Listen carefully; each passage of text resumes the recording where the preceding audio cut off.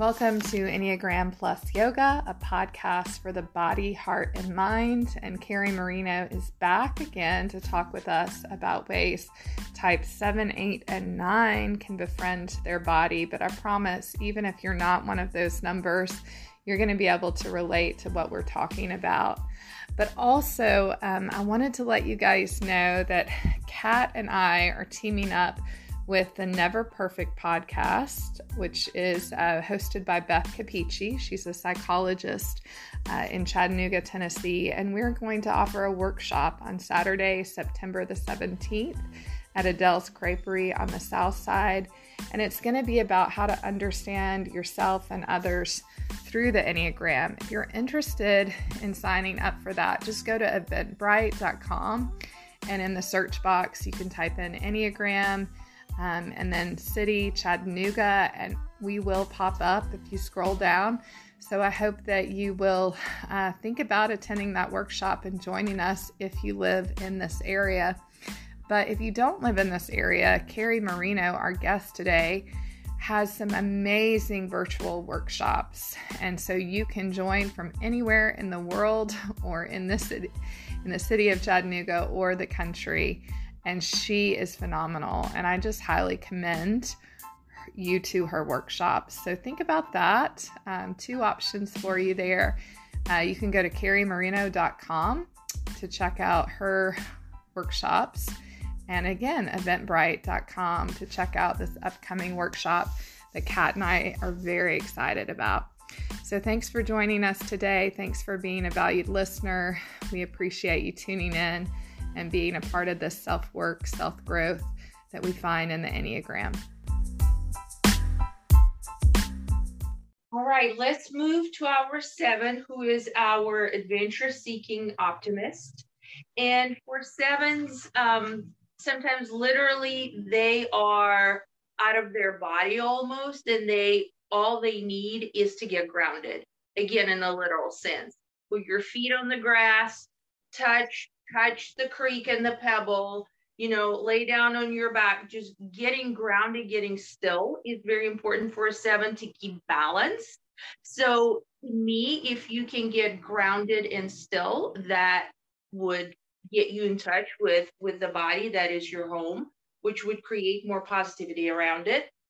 And also, I think for a 7, the struggle is constant with not wanting to be with pain. And that extends not just emotional pain, but also physical pain. And nobody loves to be in pain, and everybody has different thresholds to pain. But what 7s could tend to do is, in their effort to not be in any painful space, physically included, they would want to mask it with something else, whether it is, I don't know, chocolate or wine or shopping or whatever, just to kind of numb it and not be in it. So, Carrie, what would you suggest to your clients who tend to go to the numbing strategies just to kind of not be in their body, whether it's feeling optimal or not? Yeah.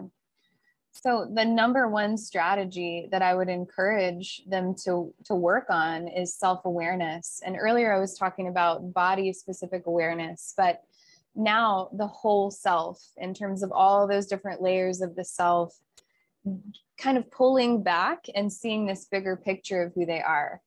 A little bit of backstory: I had eating disorders for a long time, and definitely was a person who would gravitate towards numbing strategies. And I've worked with people for a long time who experience this now, and they're recovering from it. And one thing I've learned about working with this type of person is that, first off, those behaviors, eating disorders or numbing strategies, they're actually a sign of a really adaptive mind that got very creative for dealing with their emotional pain and trauma. So I want to celebrate the part of them that said, here's a way for me to get through it, and name that it doesn't have to be like that forever, right? Those tools and skills that they developed are not the only ones that they can develop. And when we first start to bring awareness into the shadow self, it can be really uncomfortable, but we get better at it over time. There's more ease around it. We have more skills.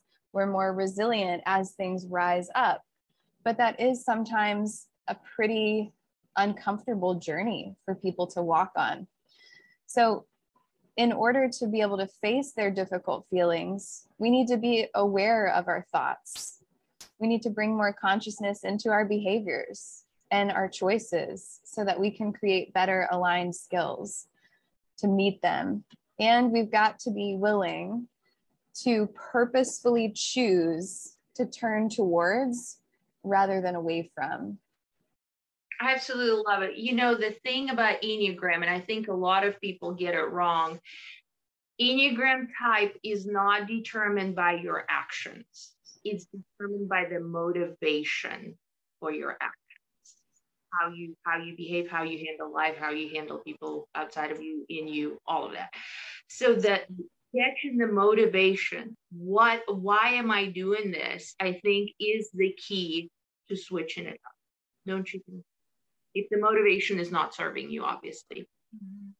Yeah. And I think a lot of times people beat themselves up because they have a numbing strategy that they go to. Because I don't know anybody that is living a conscious life who's like, yes, I just binge ate some cookies to make myself feel better, and I feel good about that.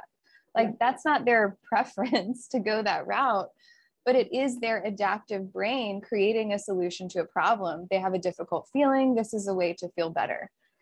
So being able to celebrate that part of them is highly creative. It is totally wanting to help them out. So how do we just shift the paradigm so that then doing that work with the shadow self becomes a really rewarding process for them and an option for them? So now it's a huge transformation for me to go from the person who was really enmeshed in eating disorders to, like, I had a very deep, tragic loss that happened in my life last year. And I was able to meet that all the way. Like, let's feel every feeling, let's show up all the way.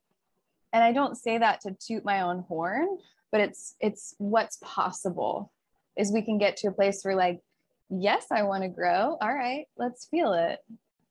Mm-hmm. Yeah. I do think that reminding our listeners that when we find ourselves numbing, that our adaptive brain has been creative is helpful. It feels like it's a way of being gracious and gentle with yourself. But then there's also an and or a but, you know, here's some work that we can do so that we're not stuck in this pattern that's become a way of coping. And I would say that, you know, the last loss that I went through was my dad died during COVID. And between COVID and my dad dying and having a new baby, I actually didn't deal very well. Even though I feel like I'm a fairly self-aware person who's caring for my mind, body, and spirit, it was just a new baby, COVID, my dad's death. It felt like it was a lot. And I still did well, but I did a lot of numbing. I guess I would just say that. I did a lot of numbing through food and through just kind of shutting down and not always utilizing the practices that, you know, like yoga. Because yoga is a daily practice for me right now. But during that period, it was hard because we couldn't go to yoga classes in person. And there were ways that it was hard for me to fight that need to numb in previous ways that I had. And so I kind of went back to old ways of coping and regressed a little bit. And so I just want to say that sometimes, you know, when we are dealing with many major difficulties, we do regress. And give yourself some grace, because that, you know, you can find your way back. Because now I'm finding my way back, and I'm not doing the numbing as much, but it was hard. So so we sometimes we go back there, but then we can also move out of that through intentional work. Yeah. And sometimes numbing and disassociation is really necessary. Yeah. You know, like, it's like the difference of total collapse or being able to stay functional. And I think being able to give ourselves permission to have that word "and" in there. I need to numb, I need to disassociate, and I'm going to do it in ways that don't absolutely obliterate the way I want to live my life. Mm-hmm. And I will eventually get to this when I have the safety, when I have the support, when I feel ready. Mm-hmm. Yeah. Well, and I think that for me as a 2, it was also reaching out for help that was part of moving myself out of that numbing, because, you know, like I've said before in the podcast right now, because, you know, we've got a lot going on in our lives. I have a couples therapist, I have a therapist, I have a spiritual director, and I have an Enneagram coach. So I would encourage people, even if they already have a therapist, to reach out to you or somebody like you if they're going through a really hard time, especially if you're a 2, because receiving help, of course, any number can benefit from all these things, but receiving help and minimizing our own need is something that 2s do quite a bit of. But yeah, we need one another on this journey, don't we? We do. Well, let's look at the 8. So the 8 needs to learn how to soften in their body, how to relax. A lot of times people who experience an 8 or are in a room with an 8 can just feel an 8's energy, and that can be positive in some ways, but it can also, if an 8's not doing the softening work, it can feel intense to other people or even intimidating to other people. So things like bubble baths, yoga, especially more restorative types of yoga, yin yoga. I went to a gentle yoga class this morning, and I definitely felt myself soften in that class, right?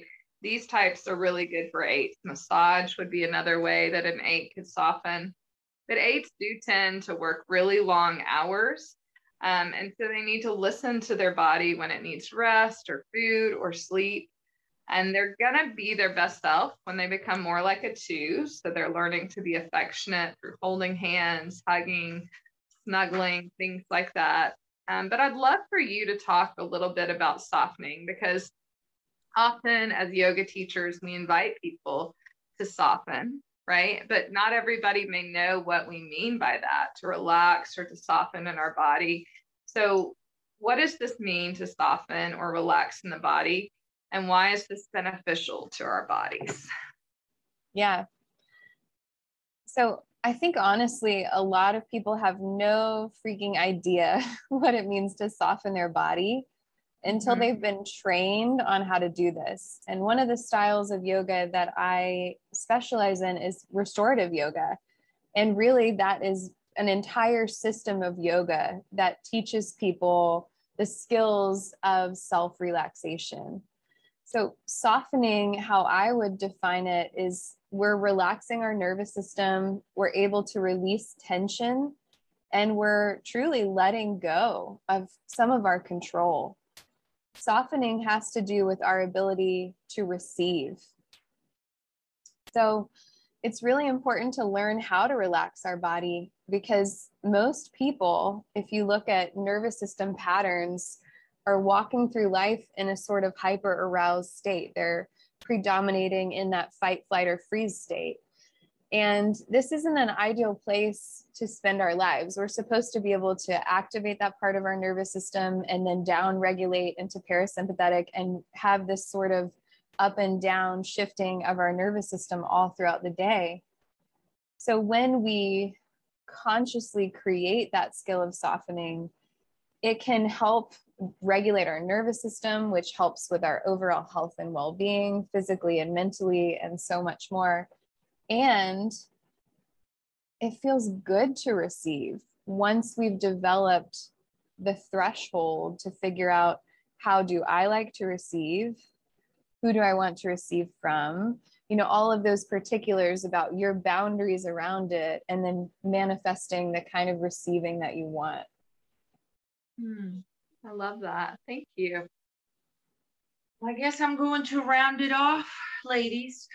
Gentlemen. I'm going to talk a little bit about, as always, last but not least, number 9, who is our mediator and peacemaker. So the thing about the 9s are they would tend to put everybody's needs, wants, goals, perspectives ahead of their own. They're the most accommodating, they're the most laid back, they're most welcoming. A lot of time at a price of forgetting about themselves or putting themselves so far behind the line that they never get to themselves.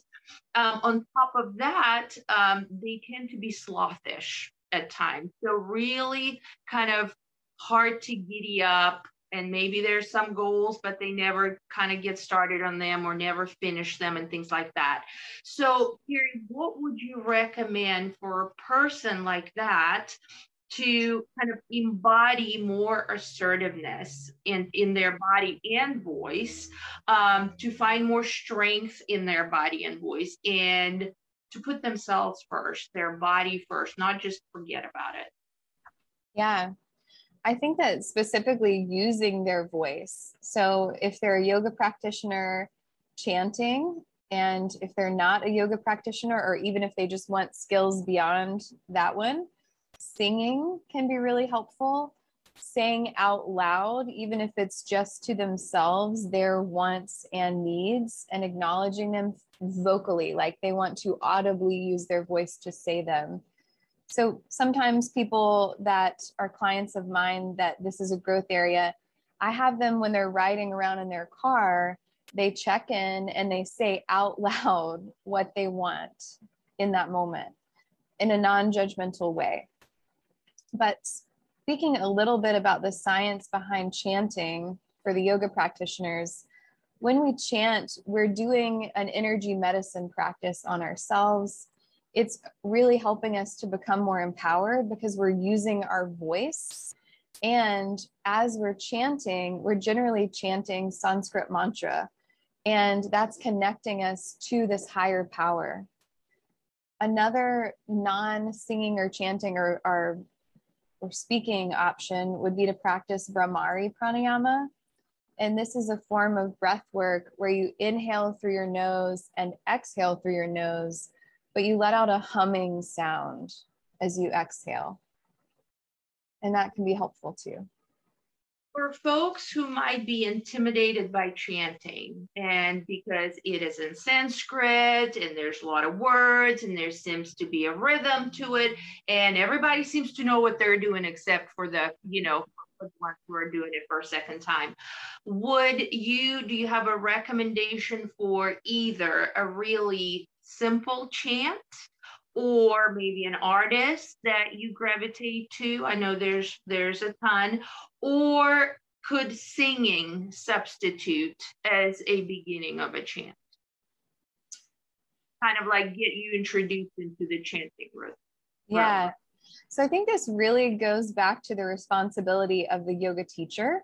So if they're going to offer a chanting practice to a non-advanced student, they have a responsibility to explain why we're chanting, how, for example, saying this is not about sounding really pretty. Not everybody has the best voice in the room, and this is about all of you using your voice.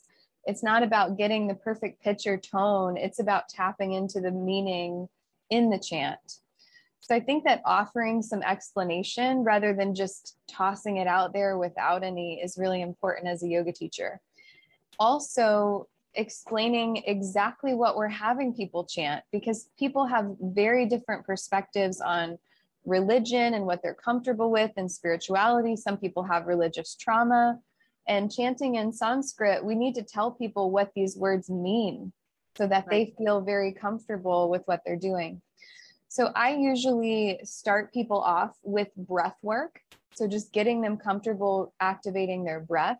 And then sometimes I'll do the Bhramari pranayama so they get used to making sound, because sometimes just the thought of making sound in a room where other people can hear you is really terrifying for people. And Bhramari feels less intimidating.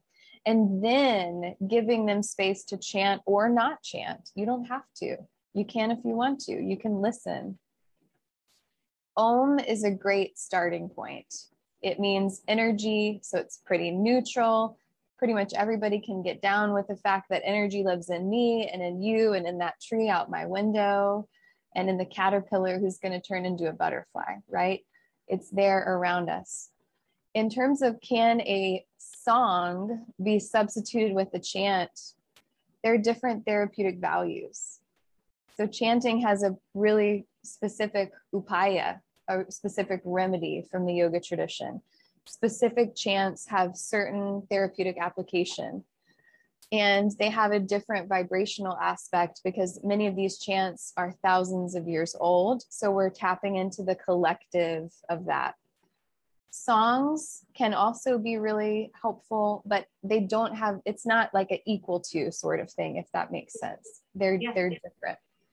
But I often encourage people, if they have a song that feels really good to them, to turn that on loud and sing their heart out in the car. And that's really powerful also. I love that. And I think it's all about, because I am the person who really get timid with chanting because I don't think my voice is good enough and pronunciation is not correct. You know, all the non-perfect things that I focus on give me the reason not to chant. But I had a teacher, and it took me forever to even because again, everybody's so beautiful and mine is like a goat oming. And I had a teacher say, you know what, Kat, why don't you do it silently? You say the om, you create the vibration, but don't make it audible. And you know, it did the trick. For the longest time, I would om inside, and that gave me confidence to om verbally where everybody else could hear, including myself. And that was a stair step to being able to chant, blah, blah, blah, blah. So what I think, for our listeners, a lot of things, if you're not a yoga practitioner or if you've never chanted before, all of those things could tend to be intimidated. So either start small or seek help from somebody who is an expert in that, who can kind of hold your hand throughout the process and introduce you in an intelligent, sustainable way. Yeah. Thank you for that. I think for me, whether it's singing or chanting or humming, I think they're really important for all of us, whether we're 9 or not, at finding our voice, right? I really do think that's a great practice. The 9 more than any other number, though, because the needed childhood message is your presence matters. And we could easily say your voice matters because they can tend to be meek and quiet and just kind of fit into a room, but be kind of quiet. And I can relate to that, even though I'm not a 9. That's my second highest number, like when I took the test early on. And so there were times in my life where I've been shy, when I've been withdrawn and quiet and didn't use my voice. And so starting with whether that's the silent om or whatever, just starting to find your voice. Yeah. It's so important to becoming, a stronger person, but also a more embodied person. And also just listening to those vibrations when we om and feeling how they're healing our bodies.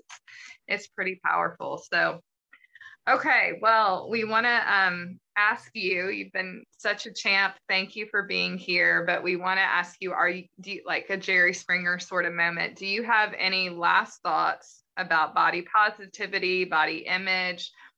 Last words to share with us that have been important on your own journey of healing your body, loving your body, befriending your body?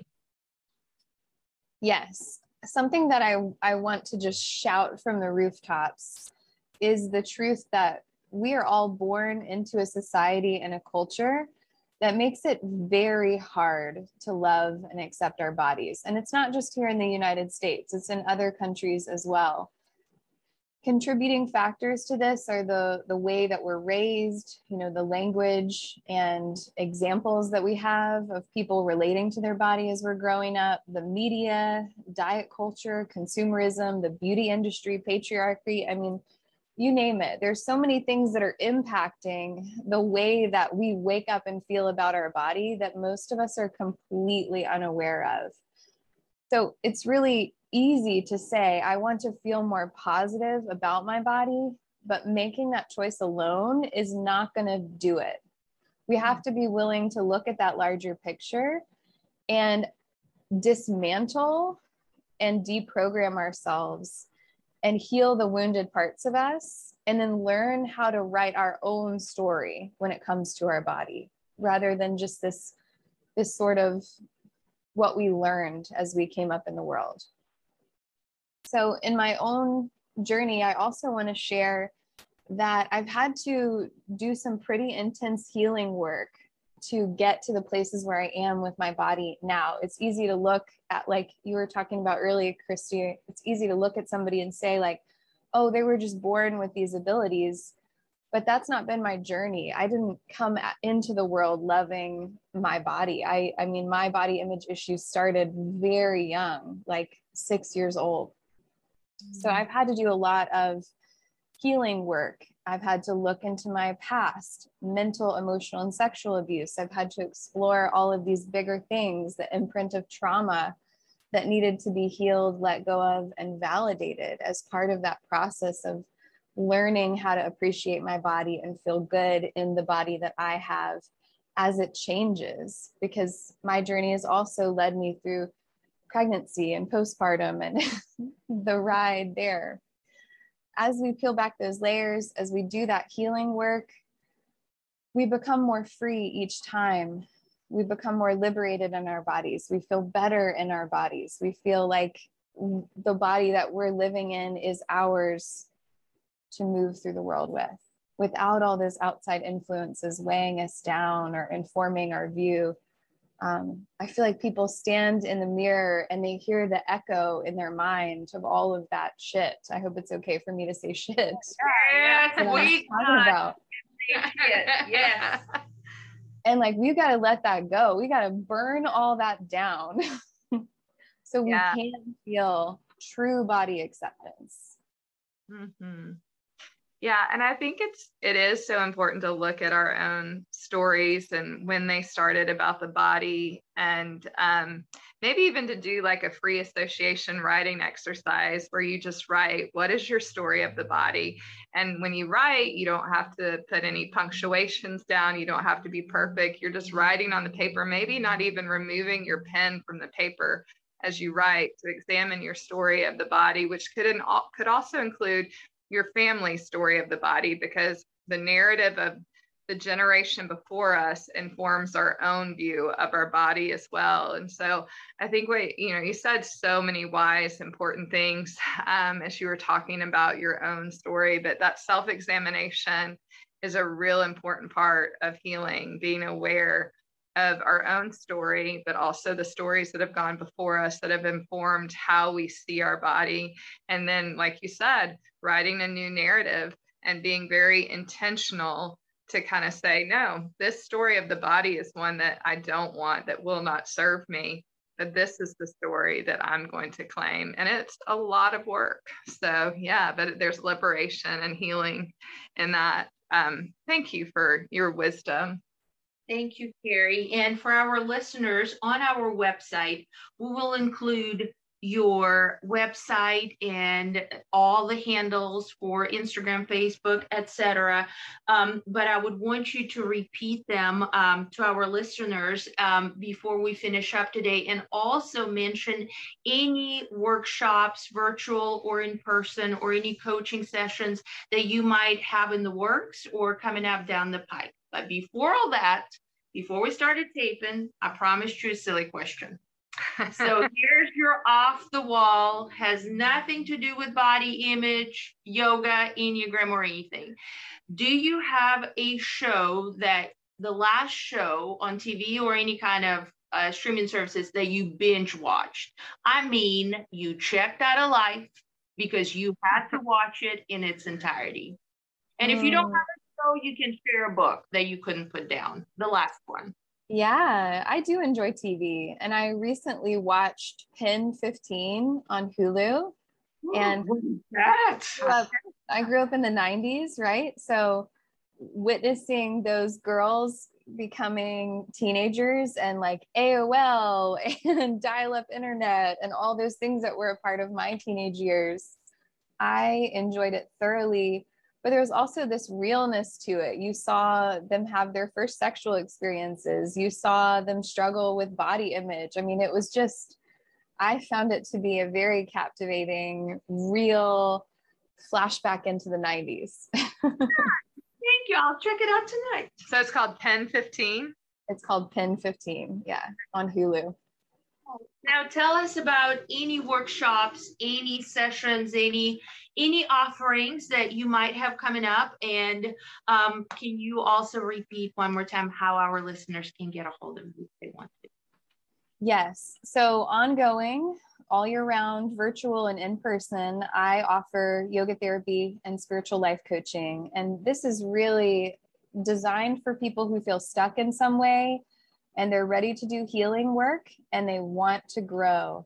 So they're at that point where maybe they don't know what to do, but they know something's got to change and they want it to be an integrative approach like yoga can offer. I also have the Befriend Your Body course that's available online. People can sign up anytime. It's self-paced, and it really takes people on a healing journey of deprogramming, dismantling, writing a new story, and skills development so they can really become more free and empowered in their bodies.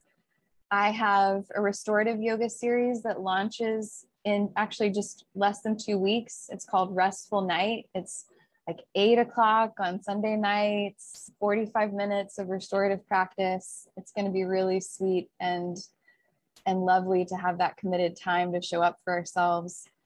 And then for anybody in person in the Greenville area, I have a multitude of different in-person group yoga therapy programs that are launching this fall. I have a women's retreat in the winter.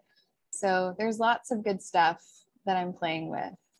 Great. Congratulations and Godspeed. That's fantastic. And we're so thrilled for you and for those whom you're able to touch, whether they need help physically, mentally, emotionally, or just learning how to get in touch with themselves to start with. Thank you. It feels good to be able to be of service in the way that I feel called to. And your other question, people can find me at KeriMarino.com. That's KeriMarino.com. And I'm on Instagram and Facebook at the same handle. It's just Keri R. Marino. Great. Thank you, Keri. And I know just from personal experience of talking to people who have consulted with you and have had you as a coach, glowing reviews. So I would highly recommend anybody to see Keri one-on-one or to try some of her workshops. You're making a difference.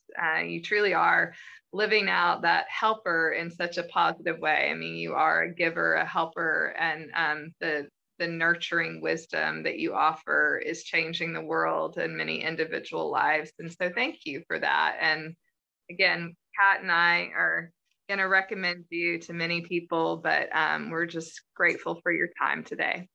Thank you, Keri. Thank you. It's been a joy to be with y'all today, for sure. And I appreciate you saying those things. After this word from our sponsor, stay tuned for a meditation led by Kat Smith.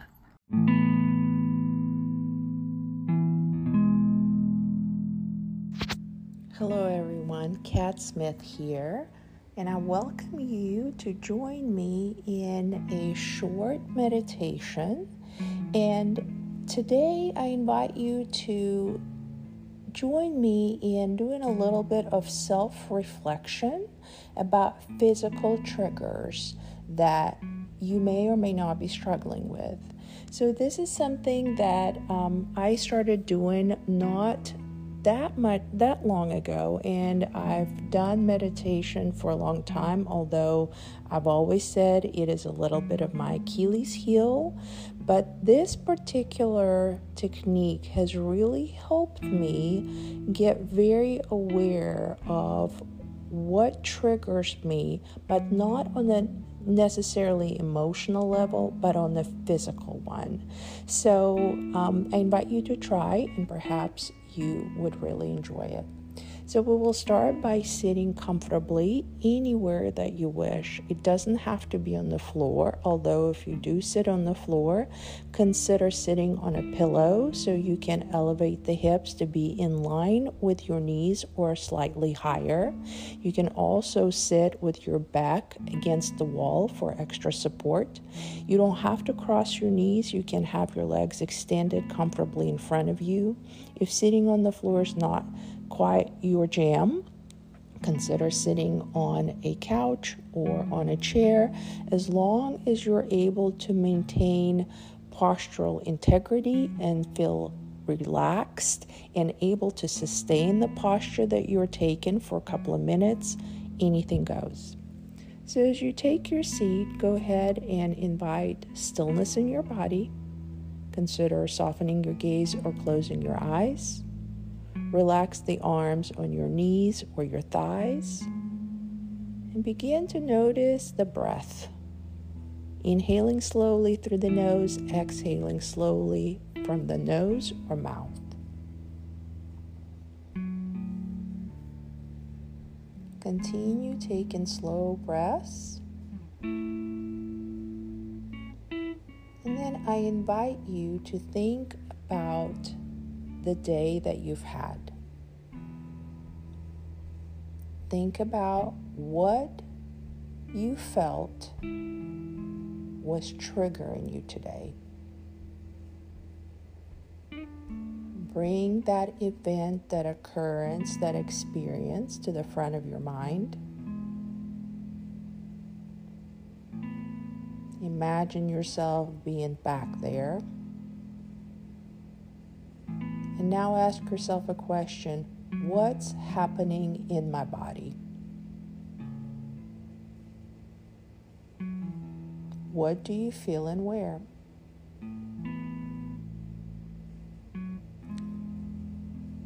Continue to breathe.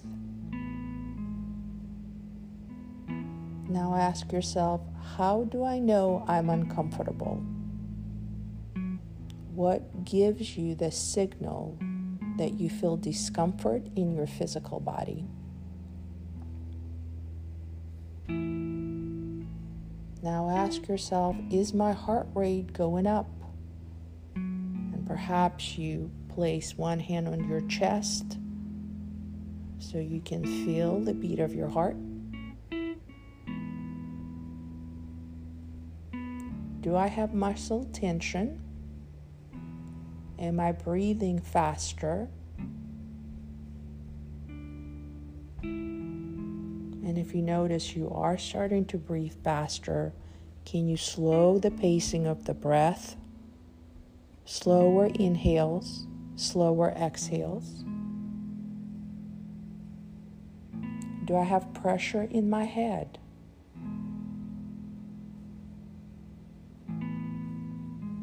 Do I notice an urge to shut down or get away?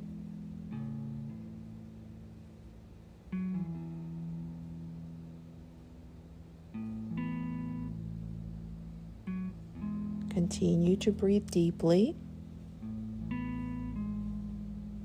Notice how every exhale gives you an opportunity to relax any tension that you may feel in your body, to ease the discomfort, to step away from feeling numb or tense, to slow the heart rate down. So not only is it important to self-regulate, it's also very important to know when you need to do it.